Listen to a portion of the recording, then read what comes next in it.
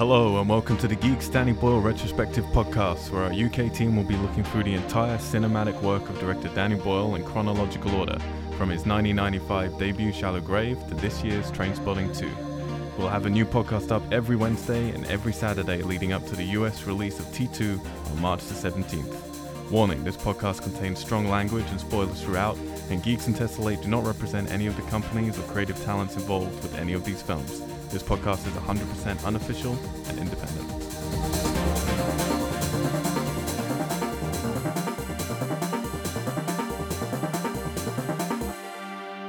Geeks! Geeks! Hello and welcome to the 11th episode in the Geeks Danny Boyle Retrospective Podcast, where we go all the way through Danny Boyle's entire filmography from his 1995 debut Shallow Grave up until Trainspotting 2, which comes out in America March the 17th. This is our 11th episode where we're focusing on Steve Jobs. I'm your host, Al White, and joining me for all of Danny Boyle films, not the Steve Jobs films, as I may have said accidentally in a post of this that was deleted, Haruka. Abe. Yep. Yep. And Alison. Holland. Congratulations, you both know your second name, so I'm proud of you both. I gave the date wrong. Okay, people behind the curtain, we just recorded the first 5 minutes of this and found out 2 mics weren't working, so we had to delete it and start again. But it's good I'm we glad did. you still pointed out your mistake. Oh, it's good to own up to your mistakes. Yes. It's important we did because I read it for some reason in 2013, but that was, of course, the last film, I 2015. was confused that was the same year. Yeah, no, it was not 2015. I And I kept was thinking in my gonna head, make a how could point. it have been 2013? Because I know Yeah. stuff that was going on in my life that wasn't happening at that point. And Right. his other wonderful movie, Trance. Yes, Came out in yes, 2015, yes. so it was very How busy. could he possibly have made Trance at the same time? That would have explained that It was the movie more if he hiatus had made that they 2 took. films that year. 2015 was Steve Jobs, one of Danny Boyle's longest films at 2 hours, 2 minutes. Also his second biography, or true life story, written by Aaron Sorkin, based upon the book by Walter Isaacson, starring Michael Fassbender, Kate Winslet, Seth Rogen, Jeff Daniels, Michael Stolberg, Catherine Waterston, Perla Haney Jardine, Ripley Sobo, Mackenzie Moss, Sarah Snook, John Ortiz, Adam Shapiro. I've heard some of these names before. It might have been because I just read them a few minutes ago. Possibly. Adam Shapiro. I know him from something. What do I know Yeah, him from? his name rings a bell. Now you see There's me, a lots of single man, Shapiros in sensei. entertainment. Okay, there you go. And fucking people as well. If any film does well, that film's got to do well. So, yeah. I was reading the plot summary, which we're cobbling together a little bit. Steve Jobs takes us behind the scenes of the digital revolution and the career and personal life of Apple founder Steve Jobs, told through 3 important product launch presentations from 1984, 1988, and 1998. We see how he got there, the ingenuity behind the products, what makes Jobs tick, the personal issues he was facing at the time, and how he dealt with them. So, yeah, I'd seen this at the cinema in 2015. I had conflicting feelings about it. But we were telling everyone to go see it because it wasn't making much money. Or so I thought. But then, we were just talking about this, looking at it. It did okay. So it cost $30 million to make, the biggest budget that Danny Boyle had up until that point. And it made $18 million domestic gross, another sort of 16.5 to 17 million foreign, culminating at nearly 35 million. So making its money back, which is more than you can say for quite a lot of his films, to be honest, at the cinema. But it was struggling a bit, even though it was critically hugely acclaimed. Haruka, you said you hadn't seen this? No, this was the first time, and I can't really recall hearing much about it when it came out. Okay. And Alison, you had not seen it. I had not seen it. Right. But I had heard a lot of people talking about it. Right. And it was always just opposite ends of the spectrum of really, really loving it and saying you have to go see it and just really disliking it. So Yeah, I remember there were some walkouts in my theater when I went to see it, for sure. And there was definitely a spectrum of people who either were crazy for it or who hated it. yeah. I came out of it the first time. So, I mean, this movie felt like it was tailor-made for me when I first saw about it. I love what I call mist movies, which are men in suits talking. I love movies just of people talking. I love Aaron Sorkin with a huge passion.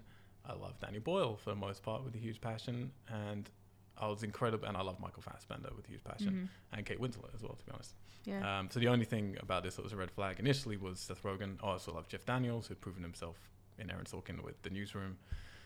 So I was crazy excited. The trailer looked beautiful and really, really cool. And I loved Aaron Sorkin's previous autobiography about the digital age, which was The Social Network, even though it was directed by David Fincher. So I was really excited for another film like that. So when I went to see this movie, I came out really confused. So we went to cinema. We were late, as we tend to always be when we go into, you know, that one with the Dave and Buster's down below. You come to that cinema with us, haven't you? On the way, sort of, towards the airport, yeah. With that big Target and everything. Yeah. We went there, and we always seem to be late for some reason when we go there, and we're running into the LA cinema. freeways, maybe? Yeah, that might be it. And we missed the first sort of 4 minutes of it, so the whole intro. So we came in, and he's midway through that initial big scene with him and Kate Winslet, when they're just like barking at each other. That's such a good one. And I love Aaron Sorkin dialogue so much, and I was so bathed in The Newsroom and West Wing again at that point. That I was initially like, I don't know what it was. There was some reason walking into that scene, it felt really bad. Like, it really did. It felt like the delivery from both of them wasn't good. They weren't getting how to deliver Aaron Sorkin dialogue. Because Aaron Sorkin dialogue, when it's not said right, it's like Shakespeare. It's like people aren't understanding what they're saying. And he has a certain beat and rhythm. Because no one talks the way Aaron Sorkin writes dialogue. It's not real. It's like Tarantino. It's not the way people really talk. Yeah. But it's wonderful when you hear it delivered properly. And Jeff Daniels apparently was teaching everyone on set like how to deliver it properly, and they all looked up to him because he does it so well in The Newsroom. And he was explaining it. It's like waves sort of thing. You have to like get on top of the crest and ride it, and if you don't, it'll just drown you. And that's how I really felt when I walked in halfway through that scene. I was like, oh, it feels awkward, and still did. And I'm not like, this is the first time I've heard Aaron Sorkin dialogue delivered badly, and so it made me uneasy. And then I didn't understand how the film was set up. So before we watched it this time, it's why I said to you guys, think of it like theater, not like a film. Yeah. And I'm interested if, like, how that played with you guys, because I really strongly feel this is a theater piece. Like, this is something, it's set in 3 very distinct sections, like very purposefully, like 3 launches. You're basically in about half an hour before each launch, each reveal of a new product that he's doing. And they very purposely cram all of these characters, recurring characters, over a 14-year period into this half an hour before every launch, which is nonsensically unbelievable. Like, it's so contrived and ridiculous that every time his like partner who built the original computer with him would always turn up. His boss, who was like his sort of substitute father, would always turn up. His daughter would always turn up. His ex-wife would always be like, and the same characters would just keep turning up half an hour before every single time he was about to go on stage. And they have that line later in the film where he says, like, I don't know what it is about like these launches. People sort of go to a bar, get drunk, and then turn up and tell me how they really feel. And that was the only point where I got to that point in the film. I was like, oh, okay, they know what they're doing. They realize this is ridiculous and contrived. But once I appreciate it as, like, if this was a theater piece, I wouldn't even second think that. It's like, well, 3 simple locations. They're basically in one place most of the time. And in theater, you have to, like, you don't have the choice of lots and lots and lots of constant locations and things. So you'd quite often theater will shove, contrived situations to have the conversations you need.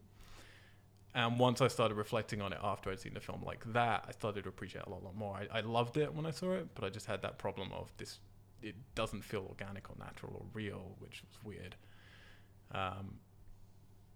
So like I entered into it this time very much looking at it like that, like appreciating, okay, this is a fantastical way to portray something very mundane, basically.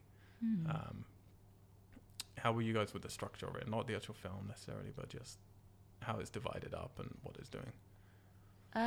For me, it didn't feel like it was like fantastical. To me, I don't know, maybe it's because like I think you mentioned before that it's like, like it's in 3 parts and it's set like half an hour before product launches, blah, blah, blah. So maybe because I already knew that was what's going to happen. So to me, it didn't really feel that theatrical, but because I knew what was going on, I didn't struggle to adapt and get into the world. Yeah, I didn't find it difficult really either, and maybe it's because going into it, you told us think of it as a theater piece, not as a movie. But yeah, I also was expecting it because it was so split between just among people that I had spoken to about who liked it and who didn't. I usually, when that happens with a longer movie, I go into it and part of it will drag on. So I was expecting some of it to feel really long, and then I was actually surprised when it ended, because I was assuming we still had at least like 20 to 30 more minutes. Okay. So it didn't drag on for me. Cool. That's Aaron Sorkin writing. Yeah.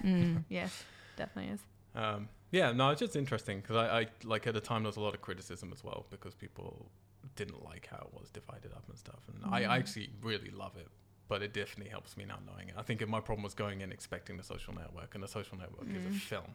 And then you could easily approach Steve Jobs in the same way as Social Network and have a proper film and show him in the garage with the guy and how they build it up. And when he meets do a more traditional narrative and show multiple scenes. And they don't. They very purposely choose to, make it theatrical and put it in 3 lumps and just push everything into that kind of thing, which isn't realistic. It's obviously not how it really happened in real life at all, even if the relationships, from what I've read, are correctly conveyed in the film kind of thing. Right. Which I think is an interesting decision.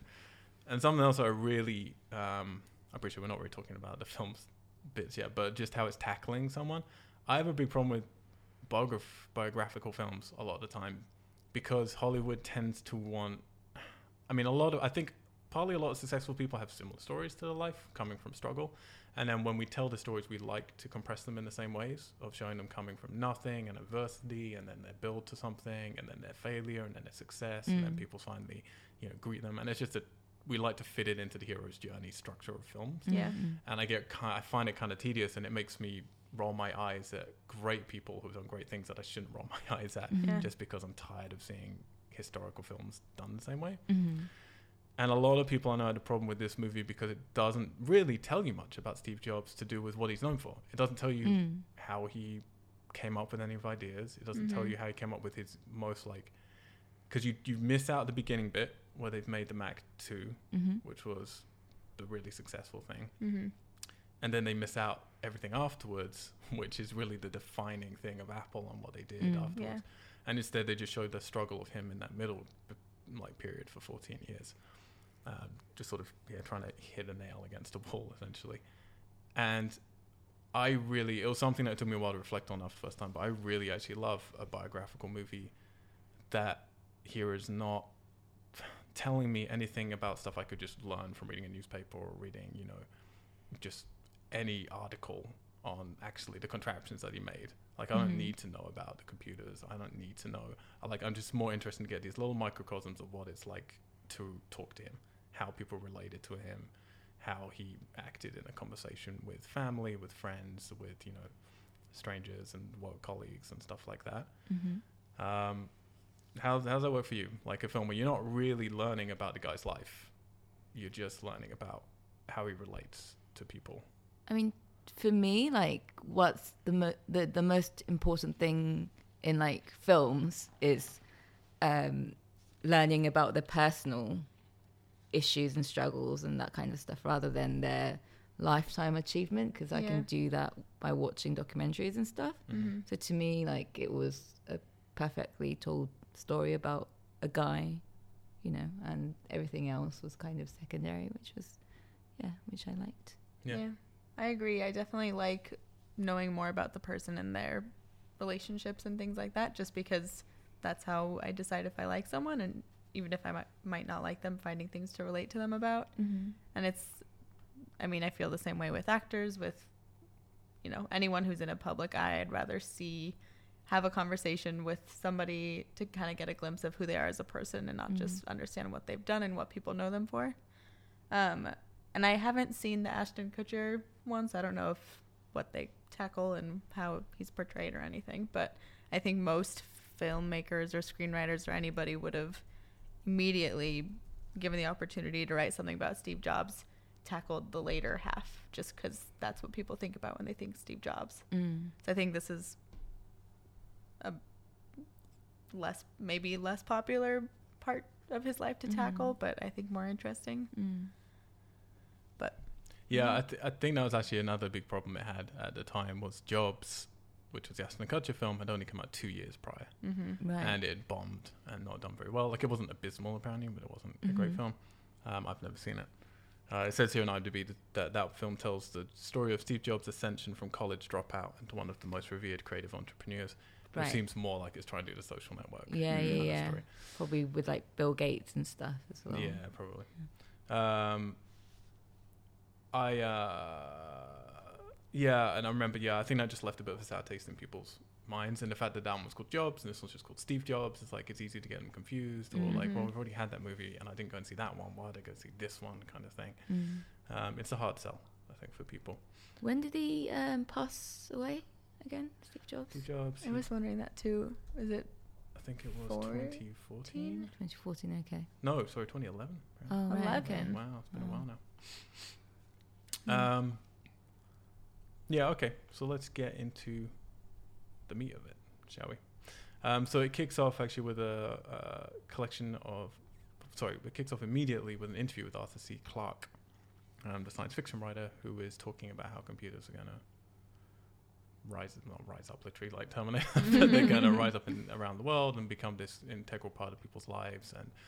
And then the interviewer actually asks him if he thinks that's going to be like a negative thing. And he's saying how it's going to allow people to work from anywhere and do things wherever and give people freedom if used in the right ways, as well as having some negative points of view.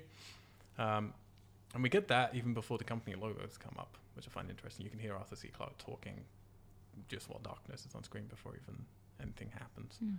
And then you get quite a held back opening, I feel, for Danny Boyle. It's very elegant and mature, which I find the whole film there's a few flourishes in there which are Danny Boyle, but on the most part, this is another film which doesn't feel very Danny Boyle. Yeah. It's incredibly restrained, and kind of feels like a director who's in his late 50s, which is kind of refreshing to see him do one where he's not being young. And then we kick off in 1984 with the beautiful shots of the red seats in the theater, which I really like, which just sets the whole stage of like, we're going to be in these theaters throughout the whole film. I don't know if you guys noticed at all, but there's a really cool filmmaker thing about this film. Did you notice it? Through the 3 segments? Is it to do with what film they shot it on? Yeah. Because the earlier one was like more grainy, so I assumed it was like on 60mm or something, and then the more recent one was 35. So 60mm, then the second part they went to 35mm, and then the last part they went to digital. Right. And it's really cool because after the second part, they actually show that by showing 35mm coming out of the spokes and like flipping off screen, and then it all digitizes and breaks up like all fucked up before it pulls itself together and we turn digital, which is a cool Danny Boyle thing to do. And it's also great because it's not just fun on the filmmaking level, but it also signifies the era of digital coming around, obviously, and computers become more relevant, and email become more relevant. I love that line in the film where he's like, I presume you can only email other people who have one of these. Yes, completely closed. Just like AOL. Remember AOL? You can only email other people with AOL to begin with. Yep. It's great. So then we're thrown straight in 1994, Apple Macintosh, 128Ks, voice demo fails less than an hour before its unveiling at Flint Center. Apple co-founder Steve Jobs demands engineer Andy Hertzfeld fix it, threatening to publicly implicate him in the presentation's credits if he does not. Hertzfeld finally suggests faking the demo using a prototype Macintosh 512K computer. During all of this, we have him getting into a paternity dispute with his ex-girlfriend, Kristen Brennan, who denies he's the father of Brennan's 5-year-old daughter, Lisa. He also denies that he named the computer Lisa. She's bitter over the denials of his refusal also to support her despite his wealth. But then Jobs bonds over Lisa when she's doing some Mac Paint art on his new computer and agrees to provide more money and a house. While Apple co-founder Steve Wozniak asked Jobs to acknowledge the Apple II team in his presentation, but Jobs feels that mentioning that age-technically obsolete computer is unwise. I'm going to lump all these into one big thing because it moves around so much. It feels better just to go, okay, these are the things that happen in that one. Yep. So I feel like the film does such a great job of immediately showing us Steve's personality. They launch you into that conversation with Kate Winslet, who I think is fucking amazing in this film. She's incredible. Yeah, I didn't recognize her at first. I didn't either, and I was waiting for Kate Winslet to appear because I knew she was in it, and then her accent is perfect. It's so great. And then I think the third one when at some point when she has her hair longer and Yeah, curlier, stuff I was like like, oh shit, it's her. Oh. But yeah, you immediately get how belligerent he is. You also get how he can be incredibly cruel and very Mhm. cold and like threatening people. But it also shows you his weaknesses. You immediately see like when you hear like the applause from the theater just like off stage, and he's just enraptured by it straight away. Mhm. And they show that weird dichotomy of him, of how, and he says it later on in film, but how he doesn't seem to want anyone's approval. He doesn't want anybody to like him. He doesn't care if people like him. Mm. But he Mhm. clearly cares so much. If Mhm. people like him, he wants strangers to like him, and he Yeah. wants the crowds to think he's a genius. And he has that great line very early at the beginning of like saying God sent his only son on a suicide mission, but we like him anyway because he made trees. Yep, I wrote that down. I thought that was hilarious. Yeah, how are you guys like coming into this? Like, do you know much about Steve Jobs as a person? No, I can't say I'm an expert on him, but I do know what most people know, I guess. So, yeah, I was wondering because like they don't really paint him in a very nice light throughout. You know, he's a bit of a dick and stuff, but then at the same time he's very, very likable in the film. I was wondering if it's probably a lot to do with the writing, because it's really like humorous and witty and stuff, and you know Michael Fassbender does an amazing job, but I also wonder if, because we all know how like Steve Jobs used to be as a person and how like smiley and you know like well presented he was, so maybe that kind of helps. Plays into it. Yeah. Something I always think is dangerous in any biographical film is all I've ever heard about Steve Jobs off sort of stage is that he was an arsehole, like from everybody. Right. He was horrible to his family, he was horrible to his co-workers, like a horrible person, from so many accounts. Right. But yeah, obviously there's a reason people, you know, like he must have had certain qualities and people stuck with him for a long, long time, and it can't all have been just because of the riches and because he clearly had a spark of genius in him. And it's kind of, it's hard to know, do they use then our familiarity with, you know, very smart writing and editing and an actor like Michael Fassbender to let us feel like he does have likable qualities to help us get to the stage that the people around him in real life would have? Or is that, unfairly actually making him more likable than he was? Maybe he didn't have those likable qualities quite in the same degree. Like, I don't know. Yeah. Aaron Sorkin didn't write out Yeah. all of his daily He wasn't his Moments. script writer. No. What about you, Ali? Is he likable? I mean, I think I agree with all of the comedic moments being what made him likable for me. And I wrote down that same quote about the trees. And it was also the way he delivered it when he goes up at the end. He's like, because he created the trees. And he's like flouncing around the room when he says it. But all I knew really coming in, or knew about Steve Jobs, was kind of when this came out and everyone talking, saying, yeah, no, it's a pretty accurate depiction of who he is. He was an asshole, and that's what everybody says. So. But I think you're right. They play him just right. Like, there's just enough humanity in him, just enough little moments of us with him on his own, Yeah. where you see, these things are affecting him. It is this wall that he puts up. And sure, he is naturally an arsehole, but again, you get that line at the end where he just says, I'm poorly made. And Yeah. kind of, he's a little woe is me sometimes with where he came from and his sort of upbringing and things, and he's got a lot of chips on his shoulders. But yeah, I feel it walks that balance beam really well with how they portray him. Definitely. Because it would have been easy just to be like, oh no, he was actually a lovely guy, and this is why he pushed people too much and blah blah blah. But right from the beginning, he's a fucking prick to everyone.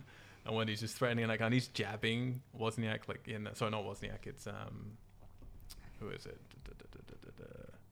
Because we're going to keep saying his name, so I want to get it right. Andy Hertzfeld. He keeps jabbing him in the chest of like when he's saying like, I'm going to read out everybody's names and you're going to be down there for failing to get the voice right. And it's like, just stop touching him. Like, you can't imagine no one just punched him at some point. It's just insane.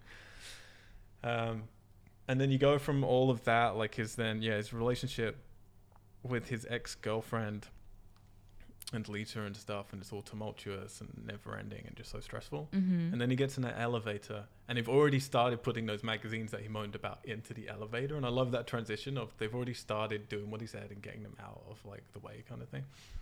And he's all hung up, on the Time magazine and him not being Man of the Year because of someone who gave that quote. And I just still don't quite understand what happened there, I have to be honest. My second time watching it. I kind of missed the reason why he thinks he wasn't on the front cover of Time magazine, because someone said something.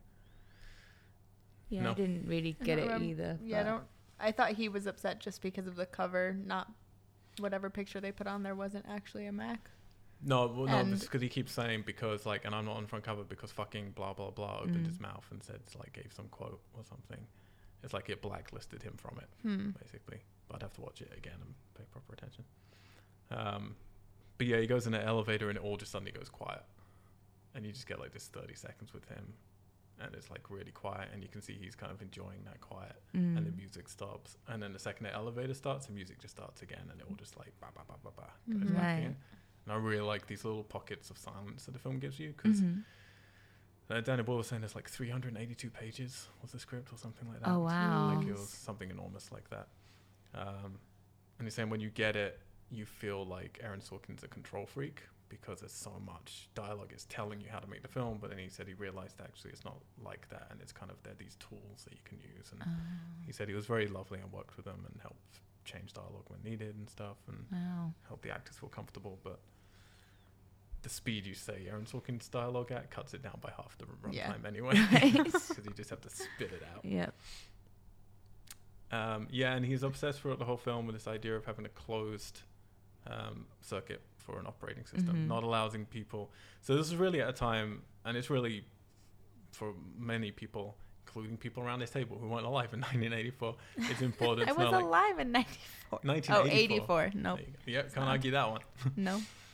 Math. When were you born? Doesn't matter. You don't get to say with the say 1994. 93. Oh wow, you've been alive for a whole year at that point. Well, this was 10 years before that even. Yes.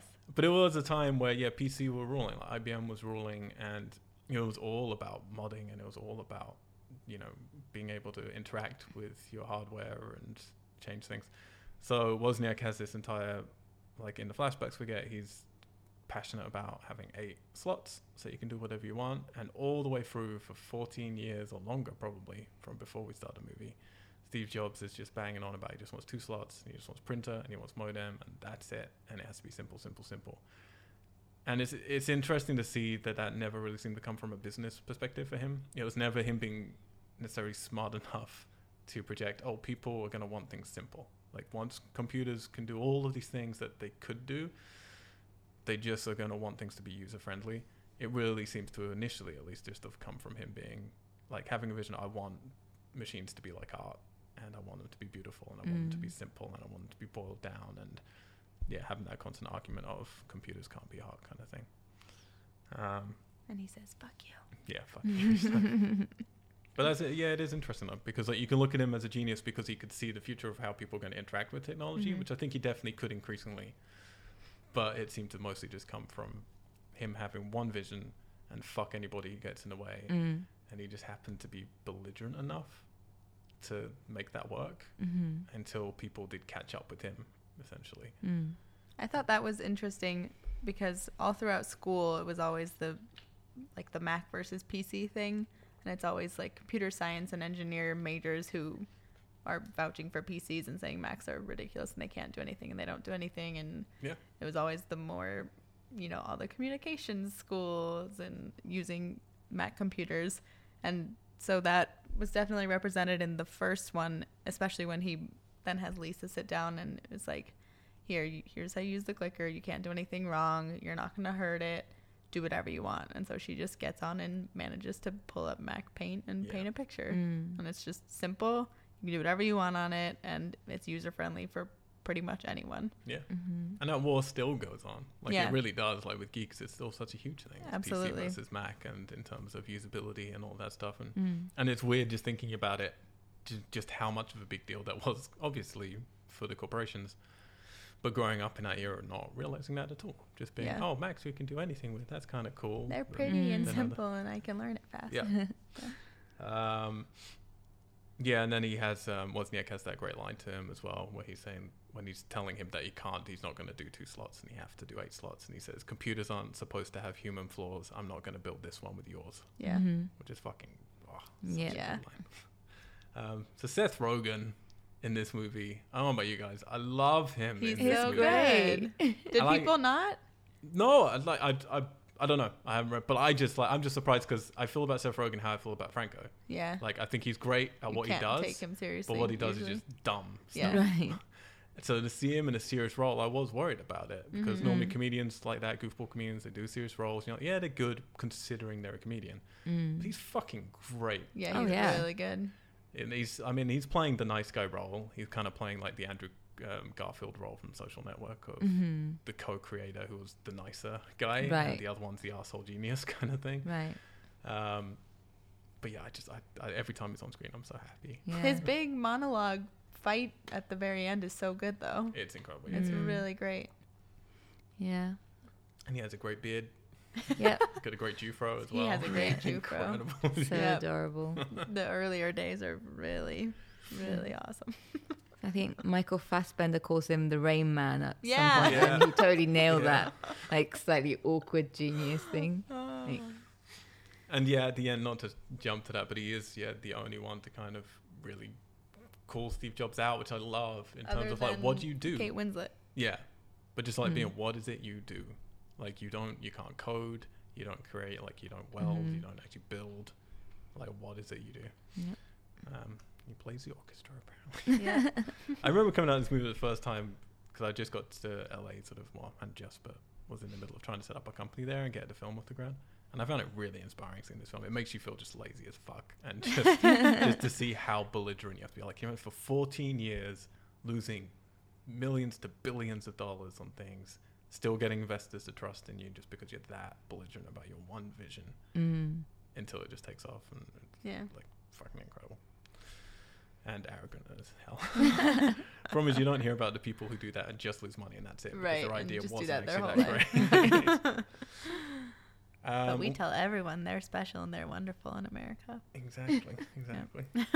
You just got to be an asshole to be that way. Everyone's brilliant. Everyone's going to succeed. That's what La La Land tells us. And that's why Moonlight wins the Oscars. God, I had someone on my, a whole bunch of people. Actually, I don't want to name people. I don't know if they listen to this podcast. Probably not. Apologies if you do.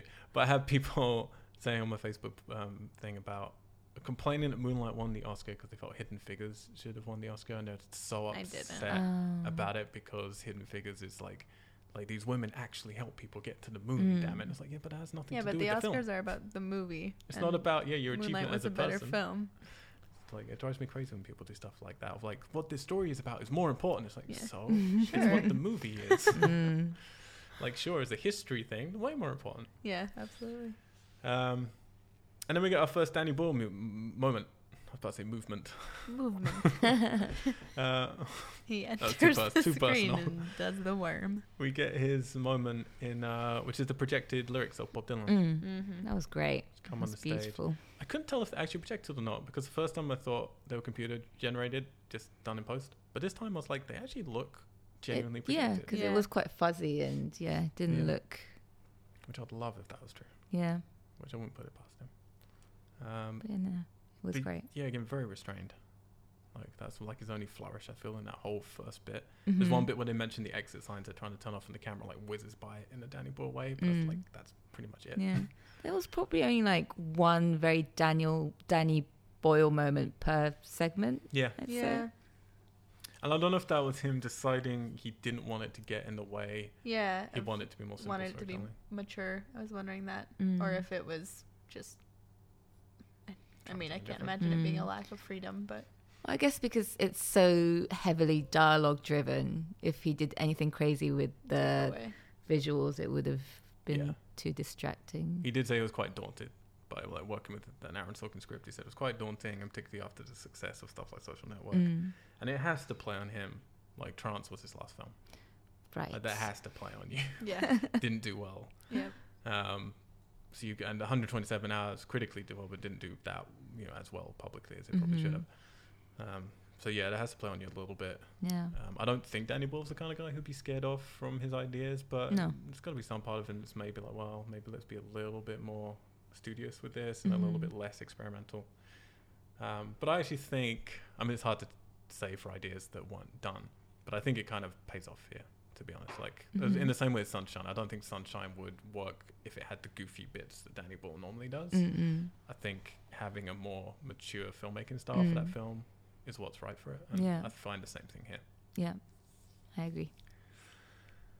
So then we move into the second part of the film. So the original Macintosh iMac. What's the original one called? No, not iMac. The blue one? Yeah, the original one. They were calling it iMac in this. What they call the first one? iMac? The first one was last Mac, one's iMac. then Next, then iMac. The next one was Next, wasn't it? Next was the box. Yeah, but the first one, what was the first one just called? Mac, I think. Yeah. But Mac 2... That's what I was Maybe it was confused just about. It was Why Macintosh. it was called it was 2. Macintosh. It was the Macintosh, Macintosh. Okay. So yeah, Macintosh is a huge failure. Steve Jobs then gets fired. Steve Wozniak, Seth Rogen calls him out in press as an arsehole, basically, and Apple sue Steve Jobs. So he goes away and creates the Next, or the Black Box. Oh, sorry, Black Cube. This skips to 1988 for 4 years later. It's shot in 35mm, this section. He's developed the Black Cube specifically for the education market. So he's doing a middle finger to Apple, that's entirely who they're trying to hit at. Which again, now it just seems so obvious in retrospect. But in my childhood, it's what all the schools had when the iMac eventually came out. That was the computer everyone had. Yeah. And he's obsessed with having 90-degree angles on the cube. And you get that interesting little fact, which I love, which he says to his daughter when she's like, why is it got to be 1 millimeter off? And he was like, because of 90.1. Yeah, and he says it's this weird perception thing from humans where we can't see straight lines or something, and the exaggerated size is what we need to see a cube, even though it's not actually a cube. Yeah. Which I really like those little details. And his daughter just going, if I had another ruler, I'd measure this ruler. Make sure it's accurate. I thought all of the daughters were great. Oh yeah, definitely. Were really good. And you immediately know from one shot without them saying you know who they are. And it was great. Yeah. This for me is kind of the most fun section of the movie in a weird way. I feel you're settling into who he is, and you have this. You start to see the sadness in him through his humor. He's way more sort of cheery in this bit. It's like sliding down a banister if he's had that huge argument which is fantastic, with Jeff Daniels. And then in the orchestra pit and stuff, and it's just these nice little moments with him. And when he says that he Wozniak's eventually cracks after he's trying to basically get Steve Jobs to apologize to him, and then Steve Jobs says you get a free pass. So Wozniak kind of cracks and then tells him that it's going to be a fucking failure and it's going to be the worst computer launch in history, and he just goes, tell me something I don't know. And it's kind of, I don't know, there's just something more human about him, I feel, in this middle section, because he's separate from Apple, he's going out on a limb, and then at the end of it all, you find he reveals to Kate Winslet that he's got this big plan, and it is that they haven't yet even built anything yet, and it's all just about basically psyching Apple out, waiting for Apple make a move, and then designing the OS system they want, and then selling it back to them, and it's this huge 10-year plan, right? Which is just craziness, and I love that presumably this is all true. That someone could be that ballsy. Yeah, it's fucking great. I'm gonna create a computer without even having an operating system, and then Apple will buy me. Yeah, it's playing the long and then game. We'll figure it out. So when a journalist is so what exactly is missing? What's not finished? Well, I guess you'd say the operating well, in layman's terms. And you get, so what, when you're dissecting this film, I guess you have to get into what's your favorite conversation battle in this movie? Right. Possibly one of my favorites is the one he has with Jeff Daniels here, partly because the music in it, it's so good. Actually, Alan, is that the next one? No, it's in this one. Yeah. It's when Jeff Daniels is sitting with all the chairs overturned down that hallway. Yeah. And they're talking about why, who fired who. Basically. Yeah. That scene, blows that was me away. Great. Yeah. The just back and forth between them, and the string music is exceptional. Yeah. And then it cuts to that 8-beat, upbeat, cheerful music again. Yeah. Although it wasn't quite appropriate because he just came out from this massive argument, but then he got his like playfulness back. So I Yeah, suppose he's it was- immediately playful. Yeah, Just puts so his that guard was- back up again, and it's kind of Yeah, that's pretty cool. yeah. Yeah, and then you get him with Seth Rogen in the orchestra pit. Yeah, the kind of cheesy thing of hearing the orchestra tune up while he's in it, but you feel like you're just always in his head, and the Yeah. music's just always Mm. giving you how he's feeling Mm-mm. whenever he's walking through the spaces. And Wozniak has that great line as well to him. I just wrote down so many lines because it's like, fucking They're so good. but with the, I'm the only one who knows that this guy here is someone you invented. And that I feel is really important for the audience because you only get 2 clips of him from the garage, and he does seem a bit different. He's still arrogant, but he seems more Yeah. personable. Mm-hmm. And we just get this idea of who he is as he's portrayed. So to have that one line of like, you invented this person, he's not real, and you've just pretended to be him basically for so long that you've become him. I think it's great for the audience to understand him a bit more. Yeah. And then just little things like he's washing his feet in the toilet. Yeah. What was that about? I was a That bit was- confused. I don't know. Wait, is It's that ridiculous. what he's It's doing? so funny. It must be something that he did like maybe all the time or something. He just like to wash his feet in the toilet. And he probably had some weird statistical fact about why it's actually the cleanest place to wash your feet. in the toilet. But then it's even like, yeah, even his daughter's achievements, like, what's his name again? I keep forgetting his name. Andy Hertzfeld. Like, comes up to him and says, like, congratulations on your daughter getting to the school. And he has to, like, still attribute it to himself. He has to be, well, I built that wing or whatever. I built that building. Mm-hmm. Yeah. And even when he's signing off and going, well, you know, still congratulations to her. It probably wasn't just because you built that building. It's like, yeah, kind of probably was something good to talk about, though, in the interview. Yeah. It's like he can't let anybody have anything without it having something to do with him or his money. Which again makes him so hard to like, but it's so kind of deliciously enjoyable. Yeah. Yeah. Absolutely.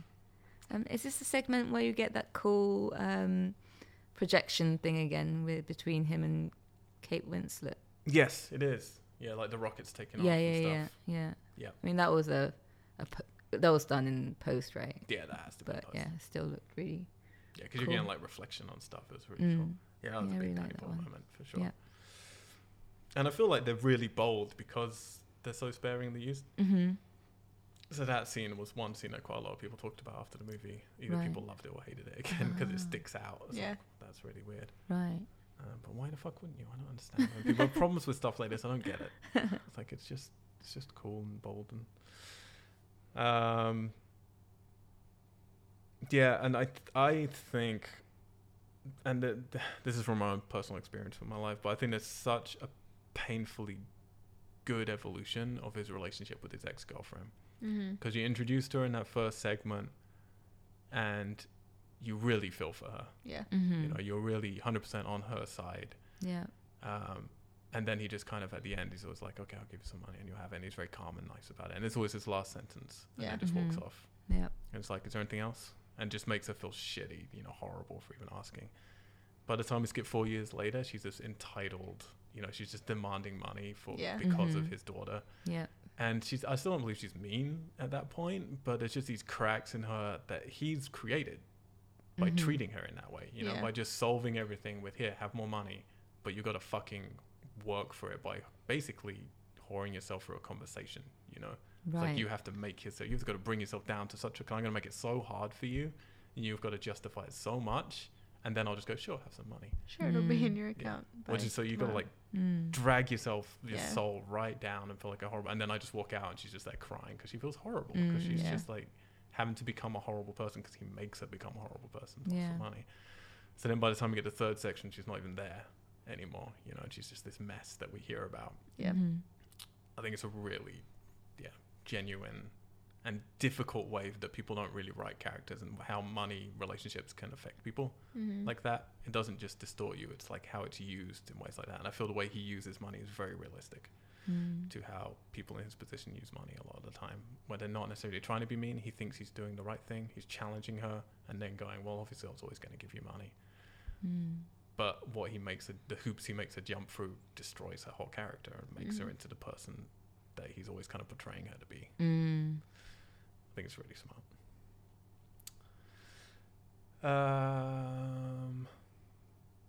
Yeah, and just the relationship between him and Kate Winslet, I feel it was really building here in a beautiful way. Yeah. And then them in the corridor at the end when he does explain to her his master plan, and she's just like, how the fuck could you Her not? face, yeah. So good. And her big glasses. Yeah. They're great. They have such a great chemistry. Yeah. They're on screen together. You really do. Then we jump to the final part. Like I said, the film ends. The film reels come out, turns digital. Next has failed. Apple falls on hard times largely because of the Newton PDA. I fucking forgot all about the Newton PDA. We were just in a hire car that we had, and you had to, I think it said to you, but you had to write. We couldn't figure out how to do the navigation system, and you had to write on like a sort of track pad, a little tiny track pad. You drew on it with your finger to say F, E, whatever, and it would read it and then translate it and say, you wrote the letter E. You wrote the letter F. When there's a fucking This is trackpad in this space. brand new car, but It's ridiculous. You could have just had a little keypad down there and just typed it in really quick. And when I was watching this, I was like, fuck yeah, that's just like the Newton PDA, and that's why it sucked. Because I remember that Simpsons episode where they're writing on it and it doesn't write the right thing because of course it doesn't. It's a dumb technology. you would write an E and it would be like equal to. Yeah, no, it's because how I write, because it likes capital letters, and I would write T, but I write T by doing the top bit first, which is a minus, obviously. So as soon as I did the top bit over T, I was like, minus. I was like, fuck. You'd have to You're delete not and doing math right now. My address is not A, B. Also, yeah, why is it a function that the car was able to do? You would think that would, if you're entering an address, it would be a dash, not a minus. I don't know. It's very It's a mystery, strange. that car. I don't know. Anyway. Yeah, and Apple had gone from 30% of control of the market in 1980 to just 3.2% by 1984, which is really important to remember. Apple were, and I remember this time like later on learning about it. Obviously, I was a bit too young at 1984, but 1988, I mean.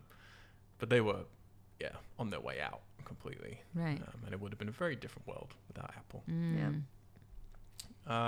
But then they fired Jeff Daniels, and they purchased Next's OS system, just like Steve Jobs had intended. And he returns to the company, presumably with a massive payload, because the last time we hear about him, he's a billionaire, apparently. And we're in 1998, at the day of the iMac reveal, which really that's the computer that changed everything for the world. Yeah. Not just for Apple. Changed how schools were run, changed how people did small business. And it had a big part in everyone's lives, I think. Yeah.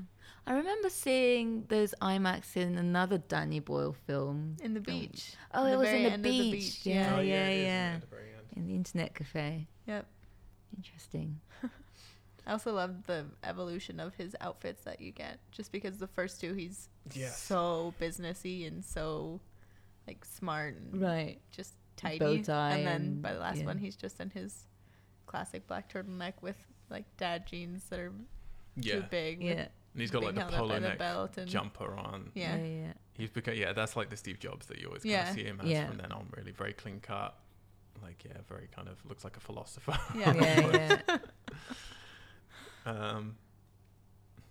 Yeah. So he's delighted by Kate Winslet's strong commercial forecasts. They say he's finally, after 14 years, going to meet the forecast that he first projected, which is going to sell 1 million within the first year, isn't it?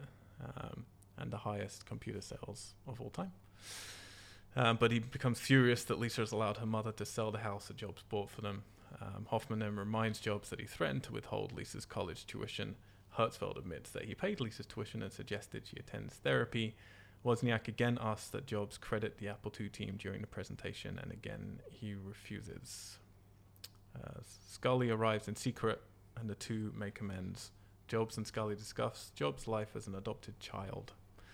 So this is something that's only hinted a few times. Well, not hinted, but talked about a couple of times in the film. But it is obviously a very central theme, is his adoption and his feeling of being abandoned and not selected. And they dangle it a few times, and then at the end he makes it very clear, no, I was abandoned, and it happened multiple times. And I've never told my real father who he is. And you have that, interesting scene where it looks like the first time, or one of the first times he meets with Jeff Daniels' character, is in this restaurant where his father was running. Which again, I kind of hope this is all true. Yeah. Although presumably that guy knows now. Right. Oh, yeah. If he didn't before the film, then he definitely knows There's a now. nice little tidbit though, and he says that he other friends of his had overheard him bragging that Steve Jobs always goes into his restaurant. Yeah. And I feel that tells you everything about Steve Jobs. It's like he likes, well, from the evidence of this film, he likes to carry around the baggage of, I'm a wounded child, I had a horrible childhood, I have all these woes. But when to like, oh, so you don't know your father? Like, no, I do know my father. I get to have a relationship with him. He doesn't get to have a relationship with me. And I get to keep him at arm's distance. I can go see him whenever I want, but I don't have to have any shit from him. Yeah. And when he's challenged with that idea of, why don't you talk to him? It's like, well, he'll probably sue me. And that's just his perception of everyone. Like, everyone's going to want money from me, which is probably true. Yeah. Yeah. Everyone's going to sue Steve Jobs for something. But yeah, I thought that really just sums him up perfectly. I've had the relationship he wants to have with everyone is, I want to hear that you love me, but in a relationship where I get to control our interaction and I don't have to deal with you, but I can still be around you, Yeah. kind of thing. And it's kind of, it's a sad scene, I find, because Jeff Daniels' character is kind of sad by that point. And it's such a simple thing as well when he's like, it doesn't work because of the fucking stylus on the what's it called again? Newton. On the Newton, yeah, which is completely true. Yeah. Like, it's completely true, and it's just, even though it worked with Nintendo DS for Nintendo, but True. but yeah, when he just does that thing of like, if you use a You have stylus, you can't 5 use the other 5 ones you have on your hand, Yeah. which is completely again projecting what he's going to do later with the iPhone and where he was heading. And then goes onto the roof to chase Lisa to continue talking. After Kate Winslet threatened that she would quit and leave him if he doesn't talk to her. Yep. I mean, that's the combination of their scenes, and so I think it's their best scene. It's a lovely scene, the two of them in that as well. There's such a great, I love that bit where he's like, oh, you have to know your boundaries. And she's like, you turned up at my house at 1 a.m. to clean it. Like, where are the boundaries? And he's like, let's say that's the boundary. But yeah, then he makes a real point to Lisa of, like, for the first time, it's all been about being on time, always on time. We never start late. And then it's like, I don't care. I just want to like talk to you and read your paper. And and that doesn't happen. But he then promises her he can put 500 songs to 1,000 in her pocket. Somewhere between there. I did wonder the first time, like, why are we seeing her Walkman? Particularly in '98, not many people had Walkmans, and there was more Discmans in '98. Right. But yeah, the ethics is the same. Yeah. And I hope that's true as well, that he did genuinely feel he wanted to create the iPod because of his daughter. And then Lisa goes on the side stage to watch her father presenting the iMac, which would indeed go on to be the success they needed. But it's interesting as well, because this is the scene, not this scene, but this is the section where he is presented with information from Kate Winslet of, been 14 years ago, and you still don't go over the Time magazine thing, and guess what? It was a statue on that, and they would have had to have had that created, and you were never going to be on the front cover of Time magazine. Yeah. And that really does seem to hit him hard. This thing that A, because he was stupid enough not to pick up on it, and B, because that's something he's carried with him for 14 years, of someone robbed him from his chance to be on Time magazine's front cover. And it wasn't true. And I feel that's all you need to have that little bit of doubt put in his brain of maybe all those other things you're so certain about, some of them you're wrong about. Yeah. But we don't get any context to find out if that would echo on with his future decisions in life. But I just, for me, it's really, really smart, just giving that one little thing, just to place that in him.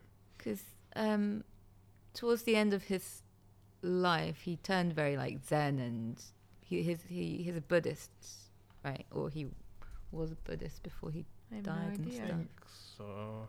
I'll look it up. Yeah, so maybe, I don't know. He probably, Don't know. To continue a little bit, just a couple of lines on his life afterwards. So from 1997, he continued with the Think Different advertising campaign, and worked closely with designer Jonathan Ive to develop a line of products that would have larger cultural ramifications, from the iMac to iTunes, iTunes Store, Apple Store, iPod, iPhone, App Store, the iPad. Mac OS was also revamped into OS X, based on Next Step platform, which I had no idea OS X was based on that. And then Jobs was diagnosed with pancreatic tumor in 2003 and died on October the 5th, 2011, of respiratory arrest related to the tumor. and he owned Pixar. Yeah, which is a great, that is true. real picture to him, sort Mm. of. He had a sister called Mona Simpson, who would never mentioned in this. Oh. And according to this, he also had 4 children, including Lisa. Hmm.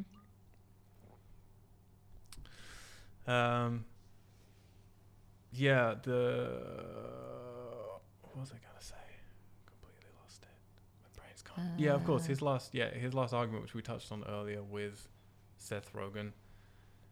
That's the other one for me. So for me, like that one bit with Jeff Daniels, and then Yeah. that scene with Seth Rogen, because it's public, and like everyone's trying to get the journalist to be taken out of the room the whole time. Yeah. So no, he stays there, Mm-hmm. and he's just like, I'm not ashamed of this, like, and he's proud of it. It's Yeah. like, and Wozniak's just trying to get him, just like that thing of like, admit that something great happened when you weren't in the room, and Yep. and it's not that he says no, it's that he thinks about it for a second, and then just goes, no, Yep. I can't do that. Yeah. It's so good. It really Yeah. is. Yeah, for me it was that scene and then the very, very first opening scene that you see with him and Kate Winslet when they're walking around the room preparing for the first show. Yeah. First Yep. debut type of. Yeah. It's really good. Really good. You guys okay? Yeah. Bit sleepy? No. It's a long night. It's 1:40 in the morning. Oh boy. Holy shit. Wow. It's testament though to a film like that where it's just talking, that it can get, like we just watched it just before this, and that it can keep you, well for me anyway, it can be fully arrested, Oh. fully awake. Yeah. Yeah. Absolutely. Didn't get sleepy at any point. No. Was pretty sleepy when we watched Trance. Imagine what a good script will do for you. Yeah, so I mean, not to go back to Aaron Sorkin again at the end of this, but I do love him so much. Yeah. Especially And he Aaron. hasn't written that much, and that's the thing that I find so impressive about Aaron Sorkin. He's written a lot, but not many projects. Yeah. Right. So he started in 1992, and his very first screenplay was A Few Good Men, which, for my generation, was probably the most quoted script growing up, with all of like "You Can't Handle the Truth" and stuff from Jack Nicholson to Tom Cruise. Like, just an incredible script. And then growing up, I remembered it being like, that's the first film where everyone was into the script over anything else to do with the film. Right. And I never realized that was written by him until a couple of years ago. Hmm. Then he wrote Malice, then The American President, which really kind of foretold where he was going to go. He did Sports Night as a TV series, which I've heard is great, but I've never seen. Uh-huh. And then he did all of The West Wing, which he wrote a huge majority of. But he actually jumped off of it about halfway through. Then he went on to do Studio 60 on the Sunset Strip, which was an amazing show. The West Wing, by the way, is probably my favorite show ever. Then he did Studio 60, which came about at the same time as 30 Rock, which were both based on the same kind of things. And 30 Rock was funnier, so it did better. Right. And Studio 60 got cancelled after one season. Oh. Then he wrote Charlie Wilson's War. Do you remember that Tom Hanks film? No. Mm-mm. So Tom Hanks, I think Emily Blunt, Julia Roberts, Philip Seymour Hoffman. That was a good, Cast. yeah, it's a good film. And then he wrote Social Network, and then the year after that he wrote Moneyball, which I didn't see for a while because it's about baseball with Brad Pitt. No, I'm not interested in baseball. Or Fucking- Brad Pitt. Oh, I'm interested in Brad Pitt. Believe me, and that's got Jonah Hill in it actually, in a Huh. great role. Fucking brilliant film. If you haven't seen Really? Moneyball, I haven't seen it. that's like, it's this hidden gem. Like, again, it's kind of, you have to like Aaron Sorkin. It's just people talking, Yeah. and mostly they're in rooms and talking about managing baseball teams. But it's this, like, I'm not really interested in, I'm mildly more interested in computers than baseball, but I'm not that interested in how they came up with the iMac, but you see how they do it, kind of thing. Yeah. Moneyball's a fantastic film. And then of course he did The Newsroom, which was, yeah, like it's a much easier series to enjoy than The West Wing. And it's actually, all 3 series of The Newsroom are the same length as one season of The West Wing. Wow. So it's a short show and 100% worth watching. It's an incredible show. And then he wrote this. And that's all he's done since 92. Yeah. Not that much. But it's like, that's what I mean with The Newsroom. He writes every single episode, you know. He doesn't give it off to anybody else, Right. which is so unusual for TV Yeah. creators and writers. And apparently his next film is Molly's Game, which comes out this year. And then he's doing A Few Good Men as a TV movie. Oh, cool. Which is weird. Very interesting. But he had a very difficult life. He had a huge cocaine addiction during the West Wing era, which Oh. was one of the reasons he had to like stop and had huge battles with it. Right. It was one of the only arguments I remember I ever got into with Tanro. What? When Tanro was trying to like justify why some people might be into drugs or might be into cocaine and stuff. And he was like, well, Aaron Sorkin writes on cocaine. And I was like, this is a problem. People read a headline like Aaron Sorkin did lots and lots of cocaine, and his dialogue is very fast. So they go, oh, that must be where he gets his creativity from. And I genuinely know people, and I won't say who, but I genuinely know people who've tried to write on cocaine because of Aaron Sorkin. Oh god. But because they're stupid enough just to read the headline. Right. It's like, if you read the articles from him in interviews, he's like, no, I couldn't write because I was addicted to cocaine. Right. It's like I didn't know how to get through what I was doing with The West Wing. I became so addicted, nothing creatively was coming from me. I'd write garbage and then read it next day and have to start from scratch again. And it's the exact opposite. But people just read the little bit at the top they want to read and go, Like, oh, oh, I good. could do that. Great. That's my superpower. I could be Aaron Sorkin. But yeah, Steve Jobs. On IMDb, it gets a 7.2 out of 10. Trance got a 7 out of 10. Yeah, that's a little upsetting. So there you go. Wow. Don't understand. No. How are we feeling about our second to last Danny Boyle film? I feel we're all fairly positive, but it's how positive are we? That's the question. Ali, let's start with you today. Definitely very positive. Now that we're getting towards the end of this, I'm trying to sort these out in order in my head, and it's difficult. Don't give away your orders yet. No, I'm not giving away orders, Okay. but I'm scoring them based on the order that I think I'm putting them in, Okay. because I'm trying to remember what scores I've been giving. But I definitely have this on the same level of 28 Days Later and 127 Hours for me, which have both of them, and now all three are 8 or 8.5. Okay. So, They're your highest then, weren't they? So it's one of your favorites. yes, That's what you're saying. definitely. Okay, great. Is there anything that you would change about it or anything that you didn't appeal to you? Or? No, I like that. I mean, it's like we were saying, it feels less Danny Boyle because there's not the crazy chaotic shots and stuff like that. But I like that for this movie it works because that's just the subject matter requires more of a mature take on it, and especially with the writing, it would just be so much if it were that dialogue heavy and had all these crazy shots and weird angles and quick movements and cuts. It just wouldn't make sense. It Well, would be like Trans. I guess here's the thing then. But If you bad writing. saw this film and you weren't familiar with Danny Boyle, would you suggest people check out other Danny Boyle films? Because that's the thing. I don't think it's a good representation of a Danny Yeah, Boyle film. definitely not. I would suggest that for me, this film is like, if you enjoy this film, go and check out other Aaron Sorkin things. Yeah, definitely. Don't know if it necessarily means you'll like other Danny Boyle films or not. Haruka. You know, I agree. It felt very well, it's not that it's not very Danny Boyle, but it just doesn't have much of the defining trait of a Danny Boyle film. But then I quite liked how selective those moments were, because it was still there, but just not as. And also probably because the energy and the drive in this film comes from the dialogue and the performance rather than being creative with the shots and like blah blah blah. Bless you. Haruka's talking. That's enough. Oh.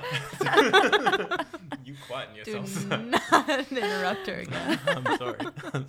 You are I'm forgiven. just allergic to your opinions. Yeah, I know. I noticed that. But yeah, no.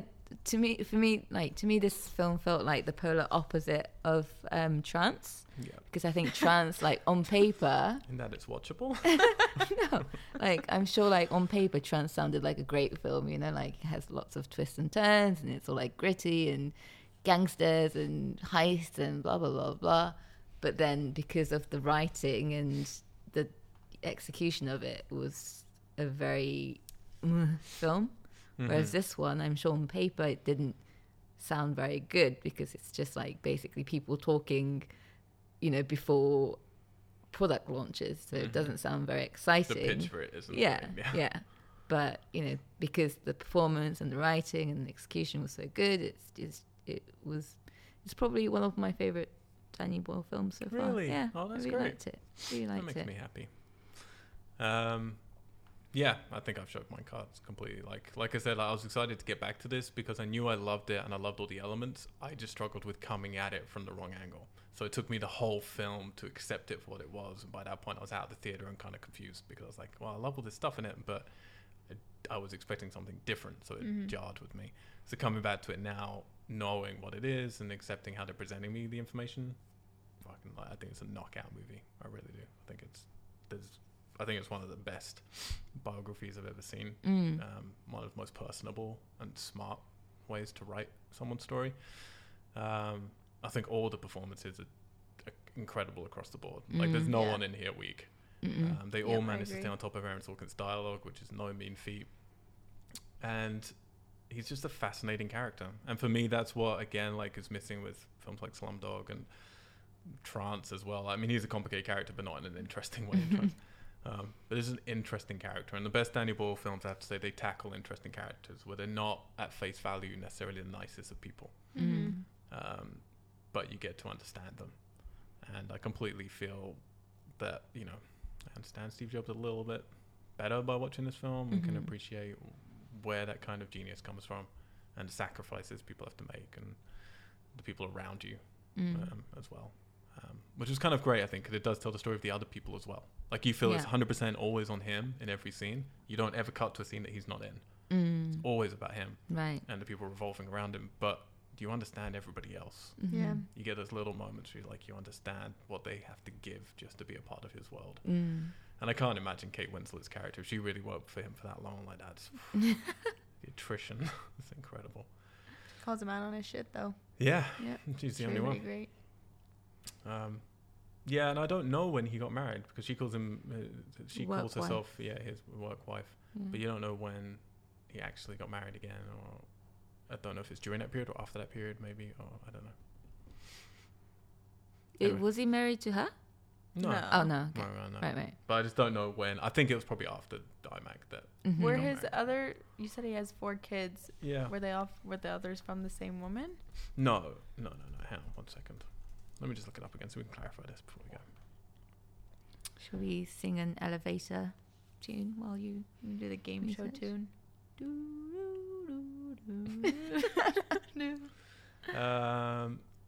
Okay, so his partner was Kristen Brennan, which is this one, yeah, who was an American painter and a writer who wrote the autobiography The Bite in the Apple about her relationship with Apple co-founder Steve Jobs. She is the mother of Jobs' first child, Lisa Brennan Jobs.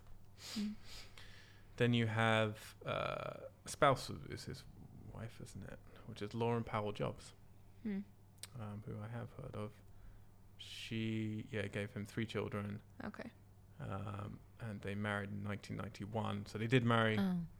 Before the 7 years, last. 8 years before this. So just after the middle period, they married, and it said divorced in 2011.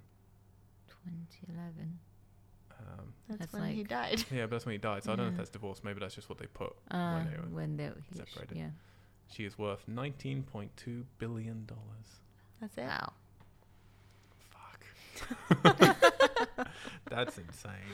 Billion. For 19.2 billion. She's an American businesswoman, executive, and the founder of Emerson Collective, which advocates for policies concerning education and immigration reform, social justice, and environmental conservation. She is also co-founder and president of the board of College Track, which prepares disadvantaged high school students for college. Powell Jobs resides in Palo Alto, California, and is the Very widow nice. of Steve Jobs. She manages the Lauren Powell Jobs Trust. So there you go. So yeah, Cool. so that is interesting. They don't decide to cover her at all. She doesn't turn up Mm-mm. in the third part in any way. Yeah. But I guess her saying "I'm your work wife" is kind of alludes to that. I Mm. guess. Yeah. Yeah, I love it. It's definitely. I don't want to show my hand too early yet, so I want to leave it to the end. But it's definitely in my very, very top. My very, very top. Danny Boyle films, and I would give it a strong 9 or even a 9.5. All right, guys, we are nearly done. Trainspotting 2 will be our final episode up next, and then we have a roundup 1. Please head over to iTunes, type in "We Are Geeks," and we'll pop up. If you can subscribe to us, you'll get all of our Danny Boyle episodes. You're going to get our horror ones that go up twice a week, where we're going through Nightmare on Elm Street right now. But when you listen to this, who knows? Go and check it out. You're also going to get Twin Peaks is about to start. So we've got a bunch of podcasts on that. We have some specials and things. We have a sister podcast as well that I know Adrian's starting, called Hollywood and Wine, spelled WHINE. Where him and the Paramount boys moan about wine. Or Hollywood. And then we have our weekly topical podcast, Geeks, which goes up every Tuesday, talking about movies, talking about video games. We are a production company run out of London, LA, and Tokyo, and you can check out our movies and our music and all of our social medias by going to We Are Tessellate, 2 S's, 2 L's, wearetessellate.com. I'm Mr. Al White on all of the social medias. Haruka is... Haruka Abe on Twitter and Facebook, and Ruka.Haruka on Instagram. It's very true. You're nailing it. I'm proud of you. And Ali Sue is... It's Ali Sue on There you go. Instagram. And I'm hiding everywhere else. Hiding everywhere else. Yep. Thank you guys for joining me. I appreciate it. We'll see you next time. Until then, we're out. Adios. We both went very different directions, Yeah. but sort Well, of last the time we same. both went English. Yeah. How Yeah. did you know? Do you synchronize? We plan it out when you're off Mm. sneezing somewhere. I'm glad your time is well spent. In 2013, I'm your host, Al White, and joining me throughout every single Steve Jobs film... That's not true at all. Otherwise, it would just include this and the Ashton Kutcher film that came out. Oh, I'm not even going to start again. Joining me for every Danny Boyle film. And every Danny Boyle Steve Jobs film.